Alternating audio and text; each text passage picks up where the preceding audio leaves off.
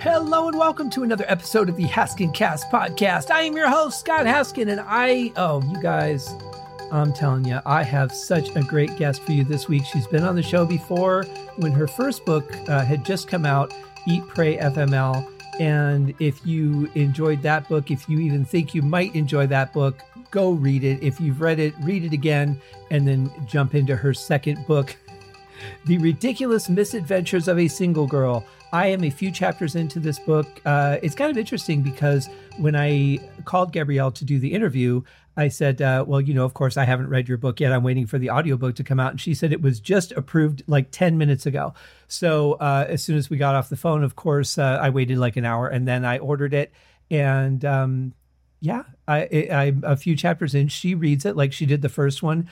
You really just feel like she's sitting at the table with you, or you guys are just kicking back on the couch, having a conversation with a couple glasses of wine, and she's just telling you what happened. It's very connective. You know, it's not like a lot of books, even when they're read by the author, even when it's a personal story, you kind of just feel like you're listening to them tell it. But here you kind of feel like, the lights are just down so low that you can't see her, but that she's there with you. It's a really unique experience. Her first book was the same way. Second one started off just the same. I love it. So I highly recommend either version, whatever you're more comfortable with. But personally, I like when an author reads their own story, and Gabrielle has such a great reading voice. She puts great inflection into it. It's like she's living it as she's telling you.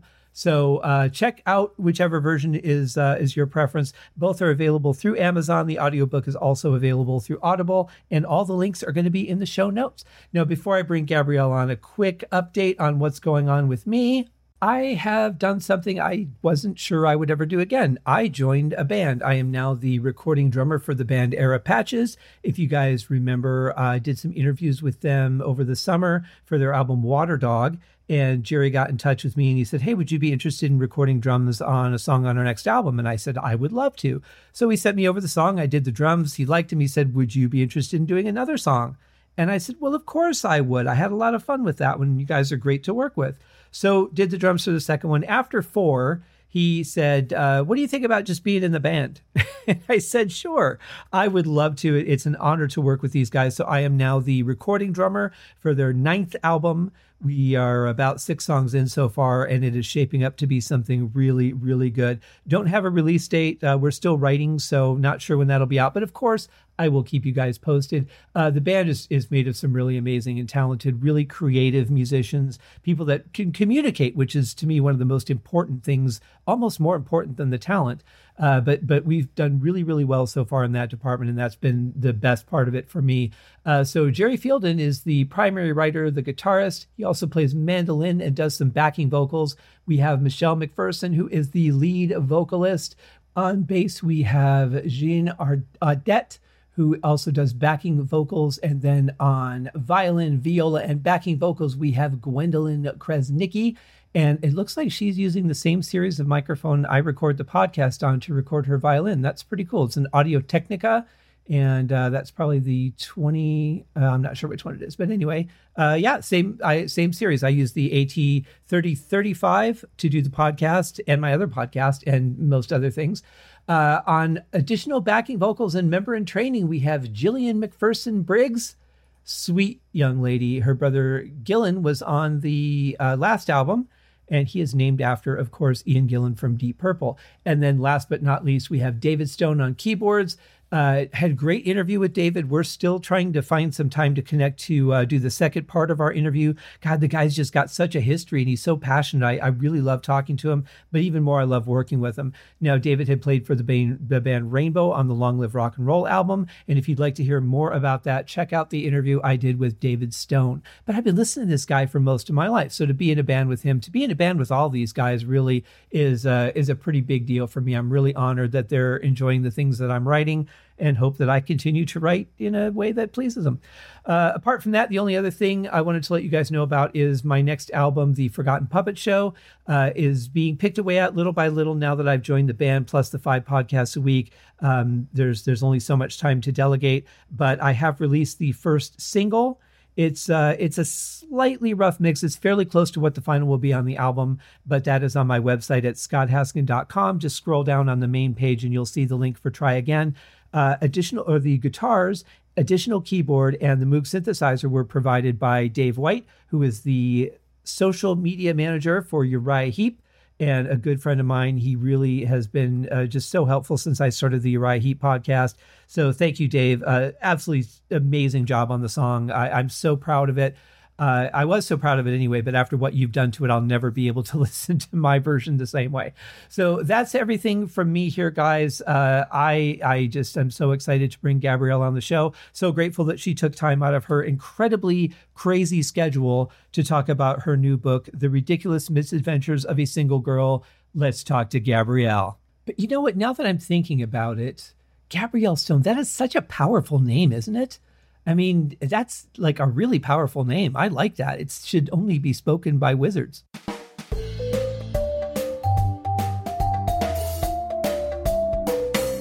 All right, ladies and gentlemen, I am really excited to have our returning guest on today. She is back with her new book, and it's, man, just check it out. That's all I could say. We're going to get into all the details about it. But first, I just have to gripe for a second.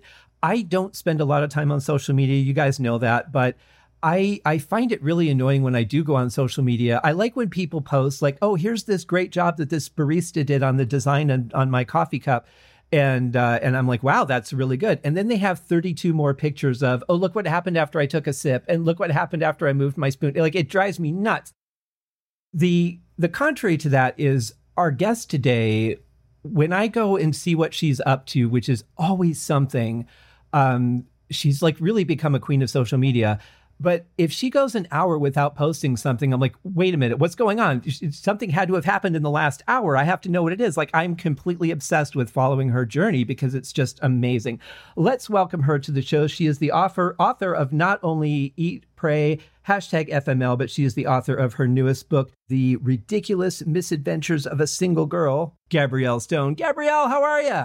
I'm so good. Thank you for that beautiful intro. I so do not consider myself a queen of social media, but I will take that compliment. Well, you're so good at it because your posts are interesting. They're not like, oh, here's 30 pictures of me just slightly turned different ways.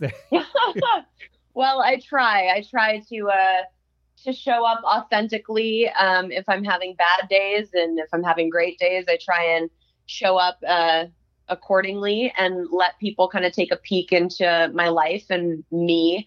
And I have a love-hate relationship with it. It's a blessing and a curse in different ways. Do you find that you spend a lot of time looking at social media, or are you one of those people like me who just like you post your stuff and you go? I think I'm kind of in between. I do like to, keep up with, I have a lot of friends that live out of state. So I like to keep up with people in that sense.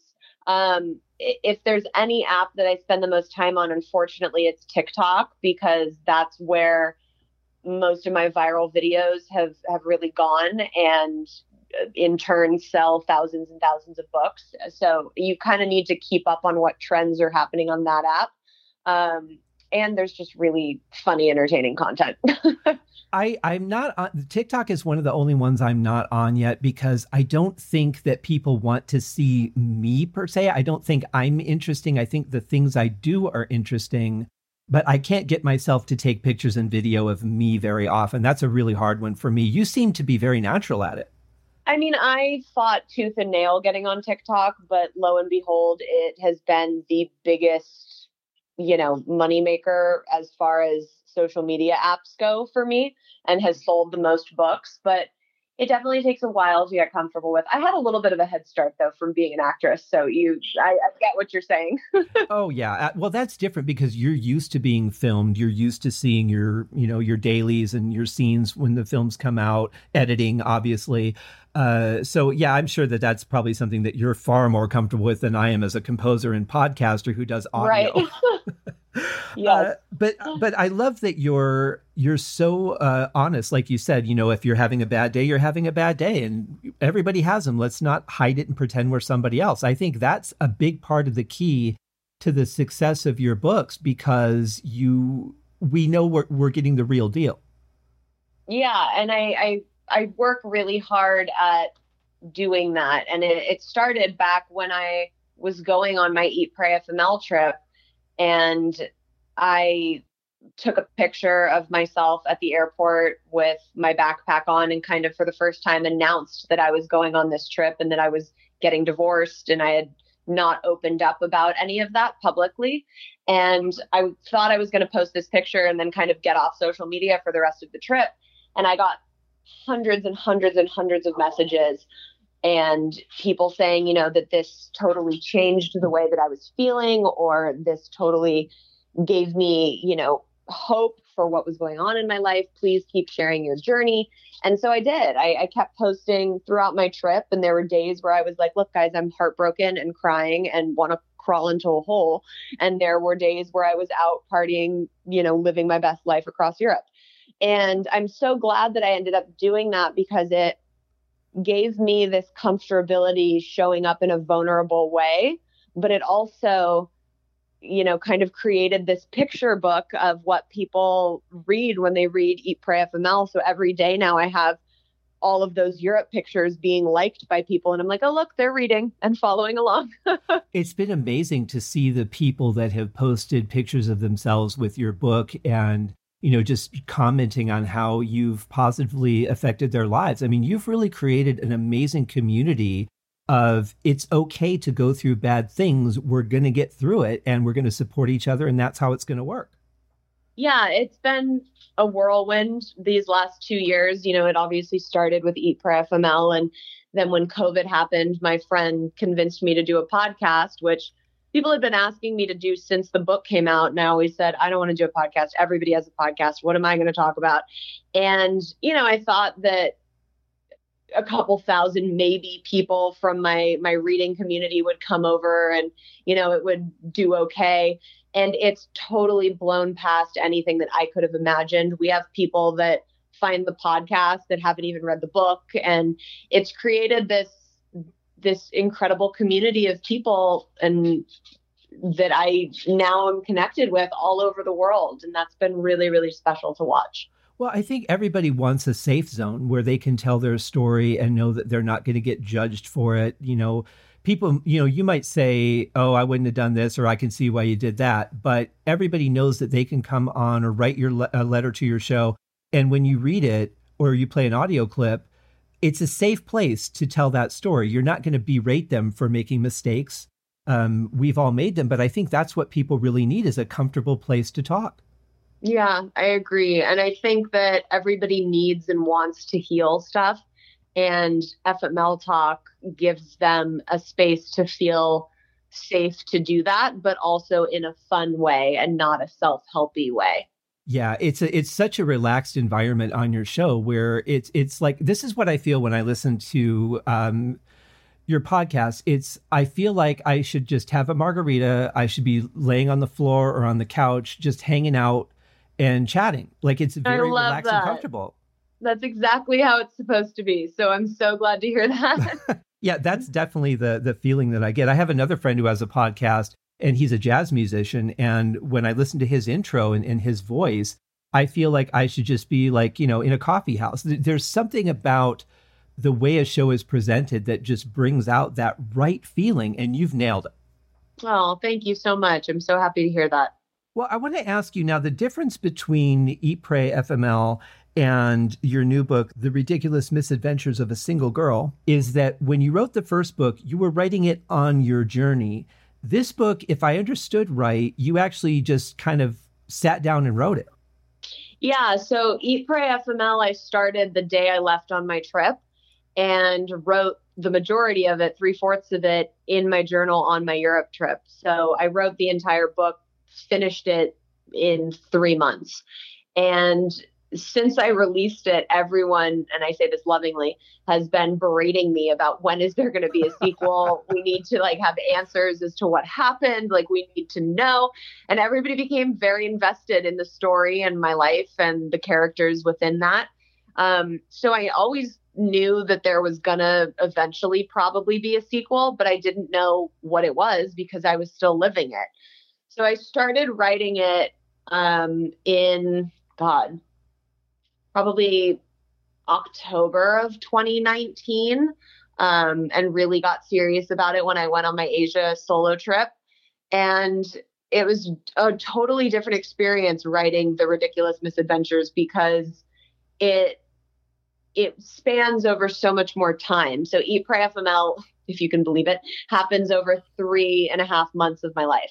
The Ridiculous Misadventures happens over the span of 2 years. So not only was I writing about much more of my life and so much more that happened during that time, it was also, going back and drudging certain things up and having to remember certain things and picking and choosing what to include in the book to serve the story.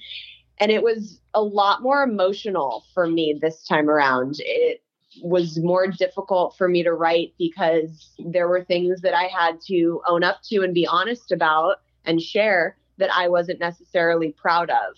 So it was an interesting lesson and experience for me to write this second book. And you had more time to think about it instead of just because you were writing as you went before, you had more time to like isolate and then overthink and overthink again. And yeah, and I wrote it out of order, and I wasn't really on a deadline, and it was a totally different experience. The first one was kind of being written as it was happening, so it was like therapy in a lot of ways. Mm-hmm. But the second one was just kind of all over the place. And it wasn't until I got really serious about like, okay, I want to get this book out this year, that it became a lot heavier because I would have to really sit down and like go there. And it was a lot. It was definitely an emotional roller coaster for me. How are you feeling now? Have you kind of just let it all out and let go of it, or you're going to have to relive it through things like this podcast? Yeah, but talking about it is a little different than going back and doing edit passes and doing the audiobook. Eat, Pray, FML, I can read anytime. Like I've been on road trips where my girlfriends wanted to put the audiobook on and I can like laugh along and I think it's fine and great. This book is not that for me. It's definitely heavier. I mean, of course there's moments and different parts of it that like I love and laugh, but it definitely feels different. But I had a lot of fear around releasing this second book. I had a lot of fear of judgment and that certain things weren't going to be received necessarily well. I remember one edit pass I did, which this is kind of indicative of writers to beat themselves up. I was like, what am I even doing? Like, this is garbage. Like, why? This doesn't even hold a candle to the first book. Like, why am I going to put this out? And within the first week, I had people who had read it in 24 hours and were like, this far surpassed Eat, Pray, FML. I connected with this on such a deep level. I feel like I just went to 5 years of therapy. And all the things that I was afraid of judgment on were the things that people have connected with the most. That's really interesting. Well, yeah, that is a different pressure because now you've had a certain element of success. You've started a fan base based on the first book. So the second book, there's a whole different level of pressure and expectation now. Yeah. And I think, I have the bad reviews on Eat, Pray, FML are, 5% compared to an incredibly strong 90%. And the messages and those amazing reviews that I get far outweigh that small percentage of negative ones. But of course, when you read those and see those, that's going to get into your head. So, writing the second one, I was like, oh, don't say this because that, strikes a chord weird with people, or, oh, people might be annoyed with this. And eventually I just had to like let all of that go. And I found solace in the fact that, well, the people that hated Eat, Pray, FML probably aren't reading the second one. So at least the ones that are reading my second one are, have been affected by the first one in such a great way that they're kind of already in my corner. Right. But the response thus far, and it's only been out for 2 weeks now, has far exceeded my expectations. Well, I think too, and I didn't realize this until another author explained it to me, because I've got a couple of negative reviews on my books too. And an author explained to me, it's actually good if you have at least some negative reviews. Otherwise, it looks like you just asked your friends, right? Right. Like it helps balance out, and it shows that these are real reviews. Totally. And honestly, at the end of the day, art is subjective, and you're always going to have, there's people that hate Oscar winning films, and think it's giant pieces of trash. You can go on to famous books of like Hemingway and like Elizabeth Gilbert's Eat, Pray, Love, and people are trashing them like it is the biggest piece of garbage they've ever read. So it's A, art is subjective, and B, I wrote Eat, Pray, FML in a certain style. Could I have sat down and written some beautiful poetic sentences that I strung together eloquently? Yes, of course. But that's not this book.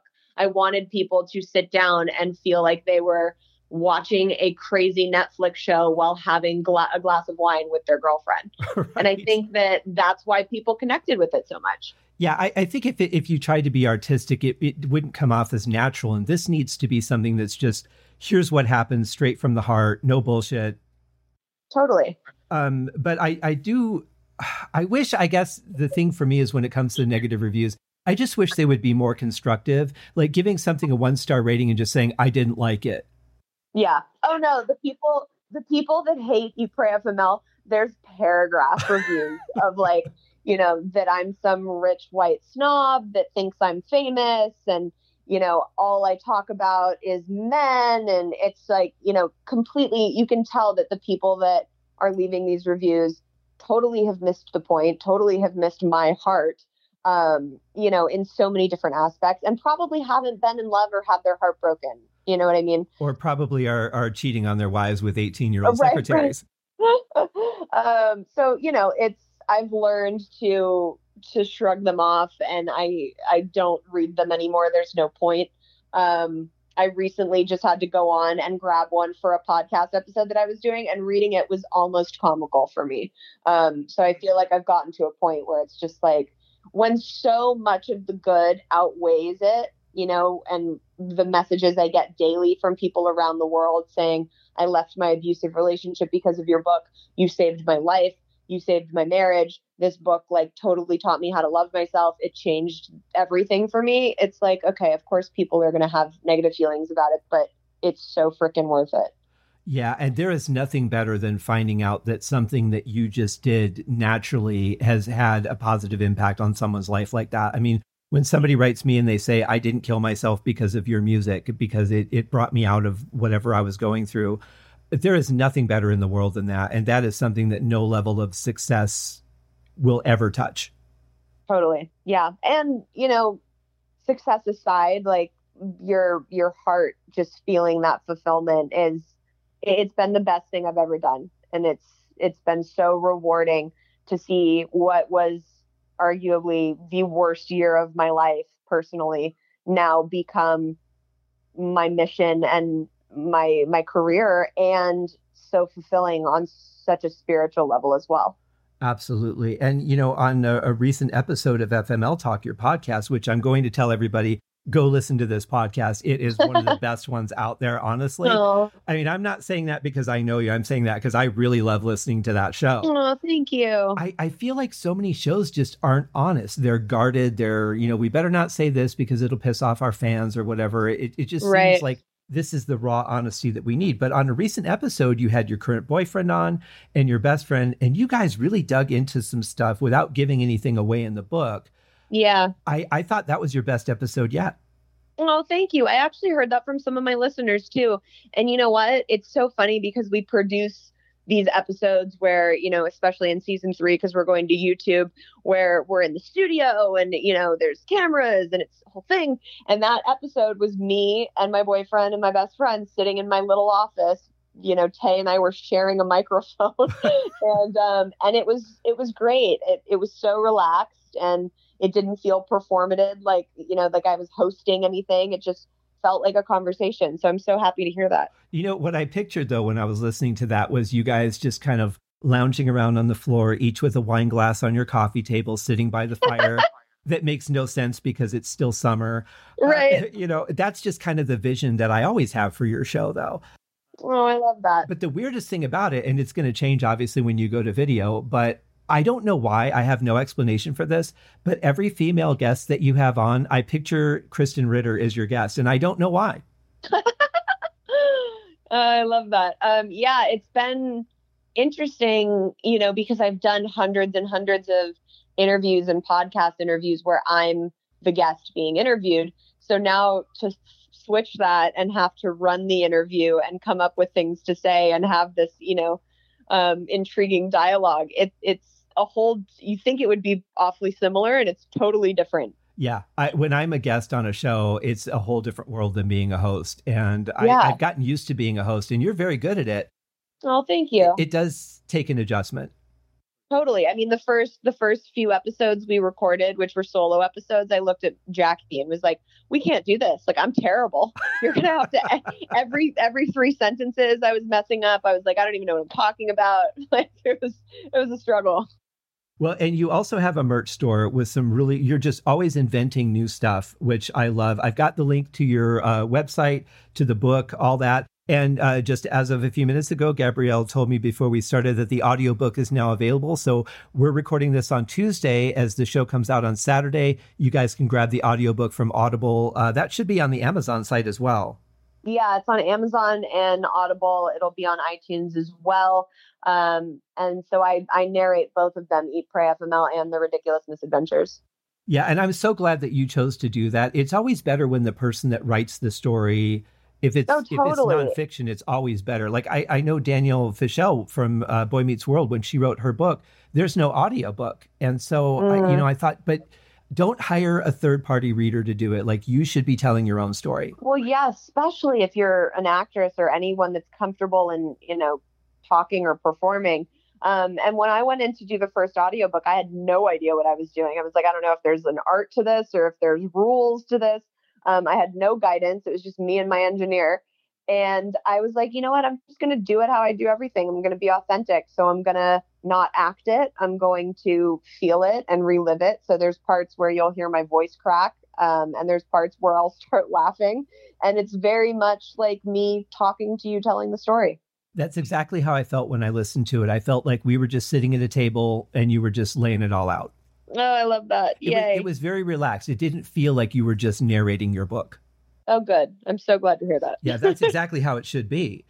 I'm wondering what your thoughts on this are now, because you've got, so much that you've dealt with over the last few years. What is it about love or infatuation that just makes us stupid? Oh, God, if I had that answer, my life would be a lot different. I mean, I'm not saying I never snorted beer through a straw to impress a girl at a Halloween party. It didn't work, but I love it. I mean, but why do we just turn just like completely against our normal values because we just have feelings? I think, and there's like science behind all this, that there's a chemical that releases within us when we feel that love feeling. And it becomes like a drug. And when we feel that drug, we put these freaking love goggles on. And until those come off, it doesn't matter who is telling you about the red flags or the fact that they're flying in front of your goddamn face. It's like you won't see it until you choose to take those goggles off and step back.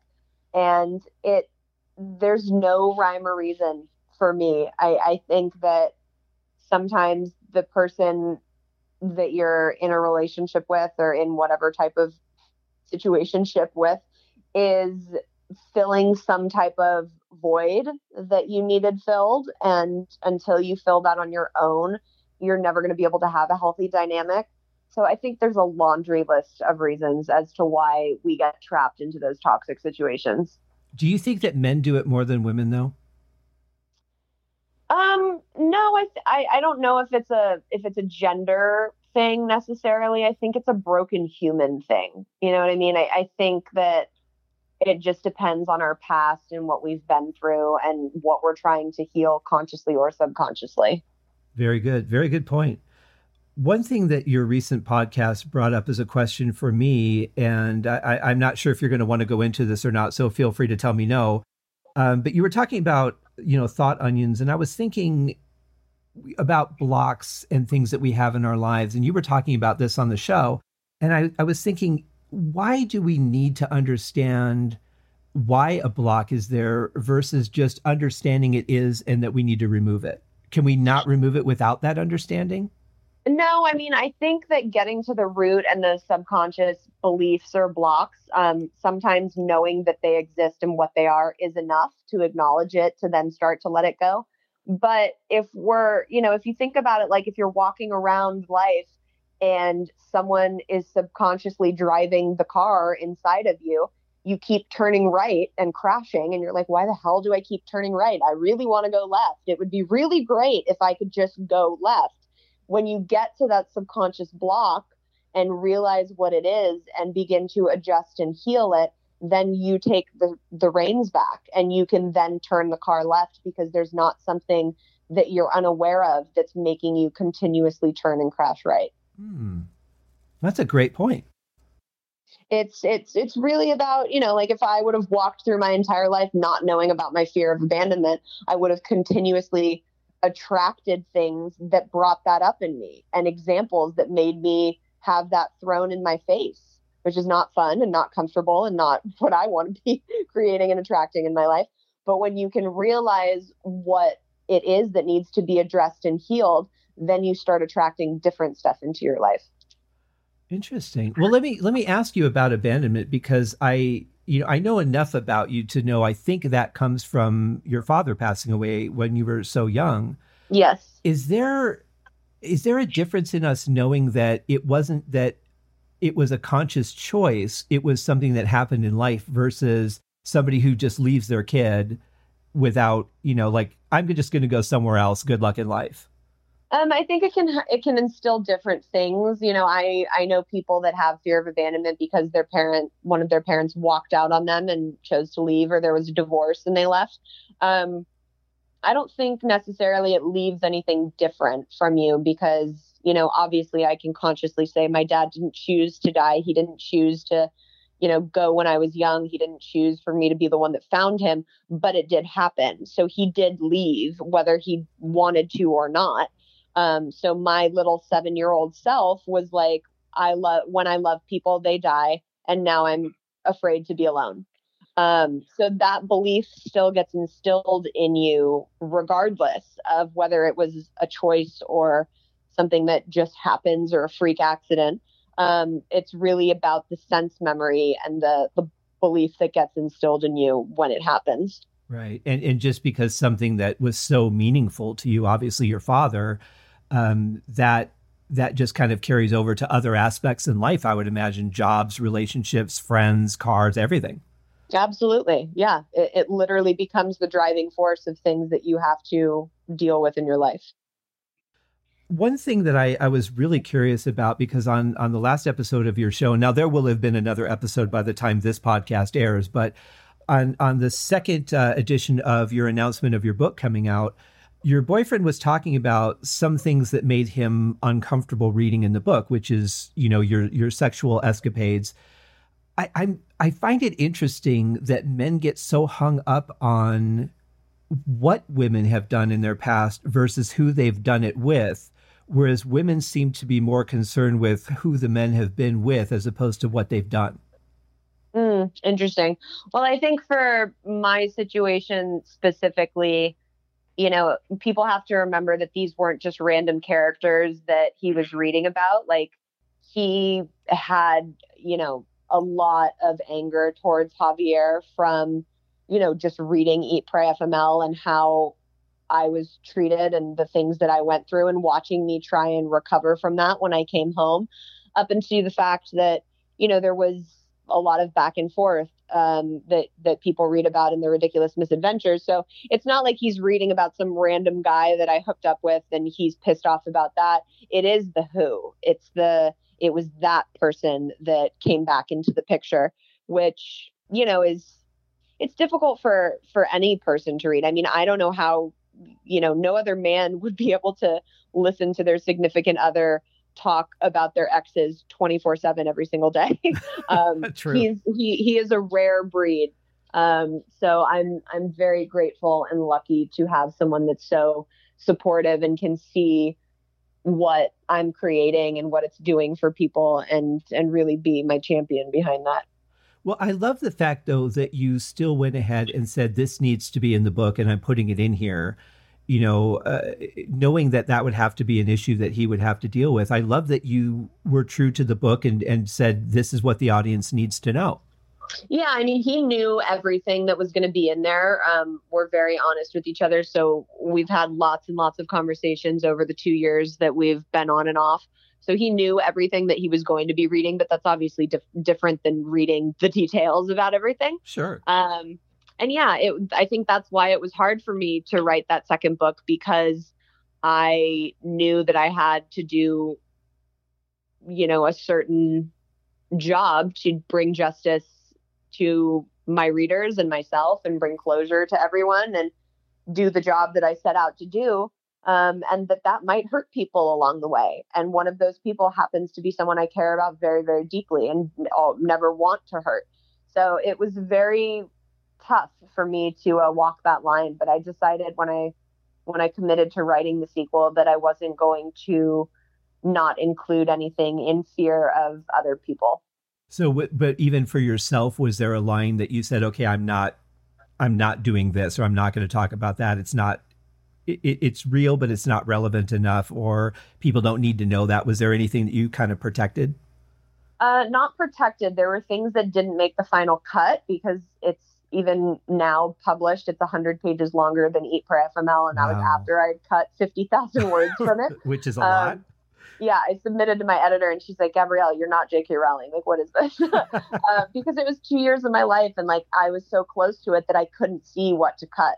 So nothing that was important, embarrassing, heavy, none of that got cut. But things did get cut because there just wasn't enough room to write about all of them. But I'm sure all of that will end up on the podcast at some point. Oh, no doubt. Yeah. Well, that's great because you still have another avenue to discuss things and take things that people might have misunderstood or whatever, and have a forum to be able to clarify and help make people understand. Yeah, exactly. Just the last couple of questions for you. I know that a lot of friends of mine who are authors, it hasn't really happened to me as far as I know, but people get really cautious and guarded around authors because they're afraid that they're going to end up as a story in their book. Right. Has there been anyone that you felt has done that with you? Not openly. I know that Javier now feels that way. Oh, I can't imagine why. Yeah. But Tay, my boyfriend now, I think he joked about it on his episode of the podcast. He was like, I knew getting into this that I was ending up in a book, and it's really more of like a heed the warning, like don't mess up, Tay. But like I never write anything that's not true. I always try and come from a place of like, this is the facts and these are my opinions on it. Not trying to sway people into having certain feelings about a certain character. I let them decide that on their own.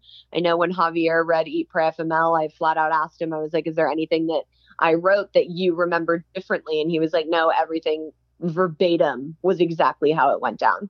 And I try really hard to hold that, to hold that true for anything that I write. But I mean, yeah, that I'm sure people feel that way. But I also, anyone I met on my trip or my travels, I was open and told them that on both occasions. So there were few people that ended up in the book who had no idea that they would be or that I was writing about it. But of course I called and like gave them heads up, and anyone that has text messages included in either of the books had to sign a permission form. So everyone's aware. That's fair. And I can certainly respect and appreciate you doing that. I very much try to do things on the level, it's the best thing that you can do for not only for your own future, but for everyone involved. Yeah. And, I changed all the names. I have people, hardcore readers that are just insane detectives and relentless.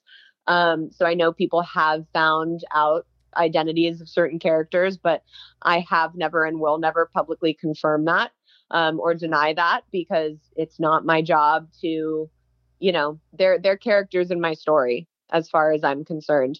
And really, at the end of the day, the book isn't about the men. No, not at all. But I appreciate the way that you approach it. I mean, sometimes it doesn't work for the best because there's a certain version of a Lionel Richie song that I did that no one will ever hear because Lionel said no. You're right. But I'm not bitter.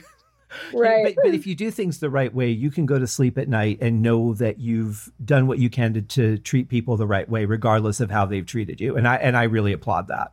Thank you. I appreciate that. And I have worked very hard to make sure I have maintained my integrity and authenticity throughout this entire process. I think you've done a great job with that. So my last question for you is, or really more of a request, I think. On your last podcast episode, you talked about not doing a third book. Mm-hmm. And I can understand, you don't want to sit down and journal every part of your life. You've experienced a lot of stuff. You shared it with a lot of people. Now it's time to just live your life. I would love to see you do a third book, but what I would love for that book to be is something more like, here's what went right, or here's how it all panned out. Well, you'll have to let me know how you feel about that after you finish the second book. Mm-hmm. You know what I mean? Because I do feel that the second book gives a very complete closure, if you will. Of course, I have those readers that finished the first book in the second book in 24 hours and are like, when's the third? But it's, if there is going to be a third, it definitely hasn't been written yet. I don't know. Right now, the thought of sitting down to write again makes me want to vomit. So I will have to revisit it when I am in a better headspace and after the second one has been out for a while. Oh, sure. Yeah. I mean, you've got to experience things for there to be something to write about too. But yeah, I just think that there's going to be things that we will, and like you said, I have to finish the second book first, but I think there are things that are going to be very unique to you that will apply to a lot of people. Not that exact situation, but I think there's going to be things that we'll be able to take from that and better our lives even more. So I would just say maybe keep that in the back of your head. I will do that. I will put it in the back and revisit it at a later date. Excellent. Well, everybody go out and grab a copy of The Ridiculous Misadventures of a Single Girl. I haven't finished it, but I can just tell you, go read it, especially if you were a fan of Eat, Pray, FML. It's available on Amazon right now in physical form, and you can also get the audiobook from Amazon or Audible. I've got links to the podcast, to her website, to her social media. All of that great stuff is just available right there. So, Gabrielle, thank you so much for coming back on the show. I really applaud you for having the guts to be so open and honest with the world and really put yourself out there, especially in a time where people just want to ridicule, and you've created a community that is the exact opposite of that. And that is really what we've been desperately needing. So thank you very much. Oh, thank you so much for that. And thank you for always having me on. It's always a joy to talk to you. So I love that. Well, you take care. Best of luck with the book, and come visit us again. We've got 110 episodes to go before this podcast is done. So there's oh my God, I love it. Congratulations. I would come back anytime. Yay. I'm taking you up on that. Take care, my friend. We'll talk soon. Thank you.